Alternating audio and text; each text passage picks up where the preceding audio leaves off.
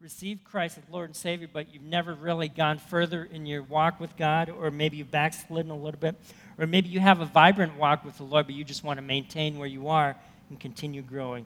Understand, through Jesus Christ, you can have life in his name. And all three of these aspects of what Christ offers us applies to wherever you are at in your Christian life. And the first thing that we see here, and again, it's mentioned 3 times in this passage, is that Christ offers us peace. He says, peace 3 times in this passage. Notice peace is also used in the next slide I've got to mention. Peace is used 92 times in the New Testament. It's a very rich study if you do a thorough concordance search, or if you go into one of the software packages where they actually lay out the way that the word in the Greek is used in the New Testament. Twice other places in the Gospel of John, 2 other times, we see this idea of peace being used before Jesus went to the cross. In John 14:27, he said to the disciples, "Peace I leave with you, my peace I give to you. Not as the world gives do I give to you." And then he said to them, and again, Jesus, knowing that he was going to go to the cross, he said, "Let not your hearts be troubled, neither let them be afraid." And then in John 16:33, right before he went to the garden, he said, "I've said these things to you, that in me you may have peace. In the world you will have tribulation, but take heart, I have overcome the world." So 92 times in the New Testament we see this idea of peace, and it's used, I think, in two different aspects or respects. First of all, we have the idea of peace with God, and I'm not going to be exhaustive. I'm just going to give you one particular illustration of each of these ideas. Peace with God. Peace with God is illustrated several places in Pauline epistles, but the primary one that I think stands out is in Romans chapter 5. Paul tells us this. He says, "Therefore, since we have been justified by faith, we have peace with God through our Lord Jesus Christ." And that is defined this way in verse 2. "Through him we have also obtained access to faith into this grace in which we stand, and we rejoice in hope of the glory of God." So through Jesus Christ and what he's accomplished, we have peace with God in the sense of we have that restored relationship with God the Father. This is the heart of the gospel. And going back to John chapter 20, we can see that when Jesus was saying to the disciples, "Peace be with you," that's what he was talking about primarily. That's the heart of the gospel, the fact that the disciples could experience that restored relationship with God the Father. And so if you've never put your confidence and trust in Jesus Christ as Lord and Savior, understand that you can have that available to you if you would receive him today. Now, going beyond just this idea of peace with God, we also have the idea of peace of God. So this is talking about peace in our daily life. And just one example, and when I lead the pastoral prayer, a lot of times you notice I start off the prayer time talking about what Paul says in Philippians 4:4-7, about through prayer and supplication with thanksgiving to make our requests be made known unto God. It bookends by saying, "And the peace of God, which surpasses all understanding, will guard your hearts and minds in Christ Jesus." So if you want personal peace in your life on a daily basis, you need to apply the principle of praying with thanksgiving. And that's just one of the aspects of peace of God that you can have in your life. When I was a basic training chaplain at Fort Jackson for 2 years, one verse that I always gave the basic trainees every cycle without fail, because it was simple, it was very applicable to where they were, of course, because they were being yelled at by drill sergeants every day. "You will keep him in perfect peace, whose mind is stayed on you, because he trusts in you." Isaiah 26:3. Just memorize that verse and then apply it to whatever situation you find yourself in. "You will keep him in perfect peace, whose mind is stayed." Another translation puts it, "whose mind is fixed on you." That means that your focus is totally on God. And if we apply it to the New Testament, it means that our eyes are fixed, like Chaplain Dabeck preached on last week from Hebrews chapter 12. Your eyes are fixed, your mind is stayed completely on Jesus Christ. And your confidence and your trust is in God and in God alone. That's peace of God for daily living. And with all the things going on in our world and in our own individual worlds, we need to have that peace of God in order to survive, don't we? So Jesus Christ offers us peace. And if you don't have peace right now, I challenge you to settle that today before you leave the sanctuary. He also offers us power. That's described here in this passage in the middle section, where he gives them the purpose for them being sent, because he tells them that as the Father has sent me, so send I you. Notice that each of the four Gospels, and this is something for you to maybe take home and study this week on your own. Each of the four Gospels has what I call a Great Commission verse or passage at the end of it. In John's passage, it's, as the Father has sent me, so send I you.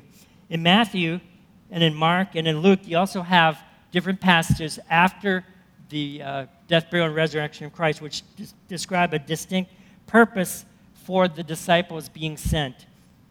In Matthew's gospel, the purpose was to make disciples through teaching and baptizing in the name of the Father, the Son, and the Holy Spirit. In Mark, it is preaching the gospel to all people groups in the world. In Luke, in that passage here, Luke 24, verses 44 through 47, the emphasis is that repentance and forgiveness of sins will be preached throughout the world. And then here in John, the idea is that through the preaching that the disciples would do, we would be seeing the declaration of God's judgment on sins, yes, but also the means of forgiving those sins.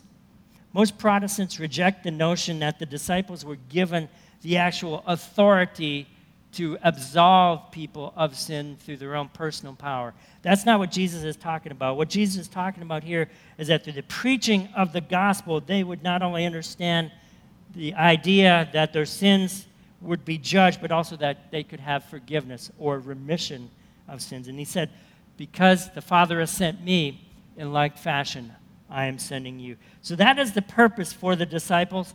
And I dare say that as we study the Scripture in the New Testament, that is one of the main purposes for us in glorifying God, having that purpose of sharing the gospel of Jesus Christ. And notice also he tells them that they will receive the Holy Spirit. The next slide says something to that effect. From Acts chapter 1, verse 8, again, right before Jesus ascended into heaven, he said to the disciples, "But you will receive power when the Holy Spirit has come upon you, and you will be my witnesses in Jerusalem and in all Judea and Samaria and to the end of the earth." You notice here, Jesus did not give them an exception clause. He did not say this is an optional thing. He said that you will receive power. The Holy Spirit is going to come upon you. We notice in Acts chapter 2, that's what happened at Pentecost. And he said, you are going to be my witnesses. You are going to be responsible for carrying out the message of the kingdom of God in Jerusalem, Judea, Samaria, to the end of the earth. Talking about the different areas of influence for the disciples, which pertains to us today. We are responsible for sharing the gospel of Jesus Christ in our own backyards, all the way to the uttermost parts of the earth. So Jesus was providing the disciples an object lesson of what would happen at Pentecost, and it would be a prophecy of the future power of the church, because Jesus said that the gates of hell would not prevail against his church. So they were entrusted with a purpose. They were emboldened with power to carry on what Jesus Christ had began and what he had accomplished through his death, burial, and resurrection. And then finally, he was offering them proof. And this is where we get into doubting Thomas. So how should we look at doubting Thomas? I hear a lot of people condemn him because of the fact that he was not present. And then when he was present, he had an opportunity to share his faith. And he said, I'm not going to believe unless I actually get to touch the hands and the side of Jesus Christ. I say three things to you if you want to judge Thomas harshly. First of all, be careful if you judge Thomas or the disciples for their lack of faith. Ask yourself this question. If you were in their shoes, what would you do? Would you do any better? I know we've studied several passages over the last 6 weeks. We've looked at the passage with the Samaritan woman at the well in John 4, the man born blind in John 9, and also the presentation of Jesus on Palm Sunday in John 12. Would we respond differently if we were in their shoes, or would we have the same type of doubts that they did? That's a good question for us to ask. I'm not sure any of us have a good answer for that question. I think that we just need to bear in mind that they were faced with a lot of the same challenges that we face. In fact, they were faced with threat of persecution based upon their response to Jesus and a variety of other things, because they were being asked to give up their livelihoods in order to follow him. For believers, our testimony relies upon the security we have in the eyewitness testimony of these first believers. And never underestimate the fact that when the rubber meets the road, our faith relies upon our belief that this is the inspired, authoritative Word of God. Never underestimate that. The difference between Christianity and other worldviews is the fact that we believe in a risen Savior, right? And the fact that we believe that the documentation for that risen Savior is in the inspired Word of God. And our testimony relies upon that security. And John's gospel has this in mind.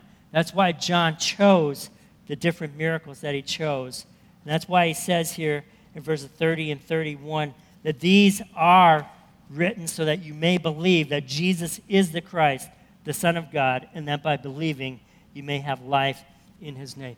The Bible is not written just to give us a lot of historical information and to tell us a bunch of good stories. It's to tell us that Jesus is the Christ.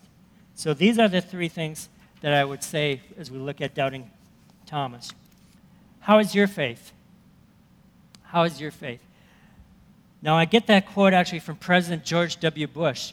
Interestingly enough, David Gregory, who used to work for NBC News, hosted Meet the Press, and he would encounter President Bush a lot, especially during Bush's second term when Bush would appear on NBC and Gregory was the host of Meet the Press. And David Gregory, who's married to a Christian, is actually a Jew. And every time that George Bush would enter into the room with him, whether it be in a group setting or privately, he would just ask him this question: David, how's your faith? Interesting. How's your faith? And these are a couple of verses from 1 Peter that link what Jesus had told the disciples in John chapter 20. 1 Peter 1, verses 8 and 9. Though you have no seen him, you love him. Though you do not see him, you believe in him and rejoice with joy that is inexpressible and filled with glory, obtaining the outcome of your faith, the salvation of your souls. Peter saw Jesus firsthand, and he said to the early Christians who were having to give their lives in order to follow him, you have not seen him, but you still love him. You still believe in him. You still rejoice with joy. And then he gave a challenge in chapter 3, and this is a challenge for each one of us. But in your hearts, honor Christ the Lord as holy, always being prepared to make a defense to anyone who asks you for a reason for the hope that is in you. You do it with gentleness and respect. So my challenge to you, it's a challenge to me every day when I'm at the hospital sharing my faith with people. Am I first of all honoring Christ? And then am I always prepared to make a defense to anyone who asks why I believe that Jesus is the Christ? And do I do it in a tactful and respectful manner? This is a life verse for some people, especially evangelists, who want to know how the gospel should be shared. First of all, you need to be ready. And second of all, you need to do it in a way that's going to bring honor and glory to him because it's done tactfully and respectfully. Now, last Saturday, Carrie and I went to see a movie called The Case for Christ. By the way, it's still out at Regal Cinema in Kingstown this weekend.